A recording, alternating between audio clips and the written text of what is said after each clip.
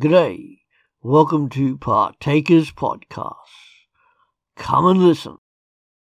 As Christians, as followers and disciples of Jesus Christ, we are commanded not to sin. It is a fundamental to living the Christian life. But what is sin? And what does that have to do with love? Let's read from Mark chapter 12. One of the teachers of the law came and heard them debating. Noticing that Jesus had given them a good answer, he asked him, "Of all the commandments, which is the most important?" Jesus replied, "The most important one is this. Hear, O Israel, the Lord our God, the Lord is one. Love the Lord your God with all your heart and with all your soul and with your entire mind and with all your strength. The second is this. Love your neighbour as yourself. There is no commandment greater than these." So, what is the correlation between sin and love? Essentially, sin is a failure to love God and a failure to love others. We break God's commandment when we do not show love to Him or to other people. How do we love God?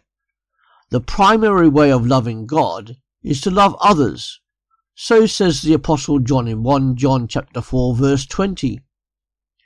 Oh, it's easy to love your friends and those you actually like. It's also easy to love those around you, including those you don't know.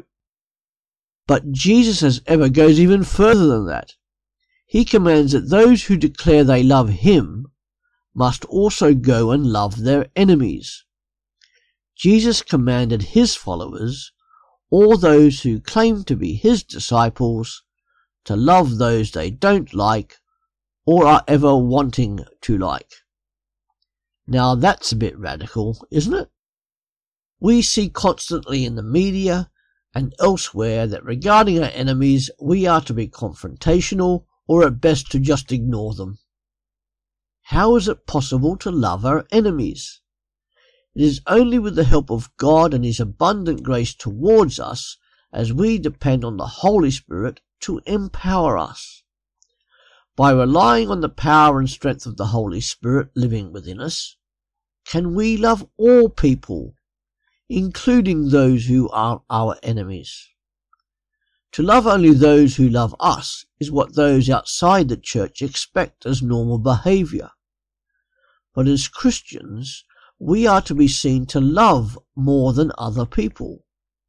As Christians, we are to be radically different from other humans in that we are to love extraordinarily and to love extravagantly, compelled as we are to reflect the goodness and love of our God through loving other people.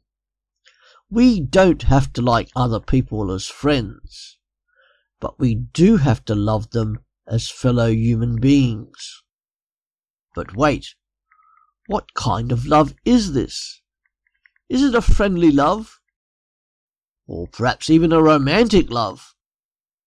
By all means, no. It is an agape love, a love that is sacrificial and selfless.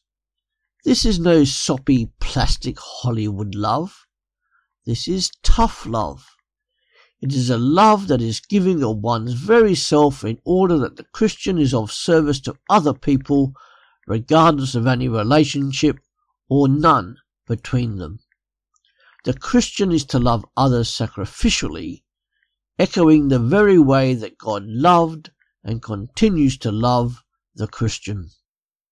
The Christian is to be so filled and magnetized with God's love and grace that it is a magnetic attraction to others outside the church of God's majestic goodness. By loving others in this way, the gospel, the good news of Jesus Christ, becomes attractive and undeniable. What would your town be like if the Christians in your town acted like that? Wow! The prime hallmark of being a Christian is to love God, and to show their love of God by loving others. And can we run out of this type of love? No. because it is always topped up by the grace of the God we love, adore, worship, and who activates because he lives within you. That's it for today.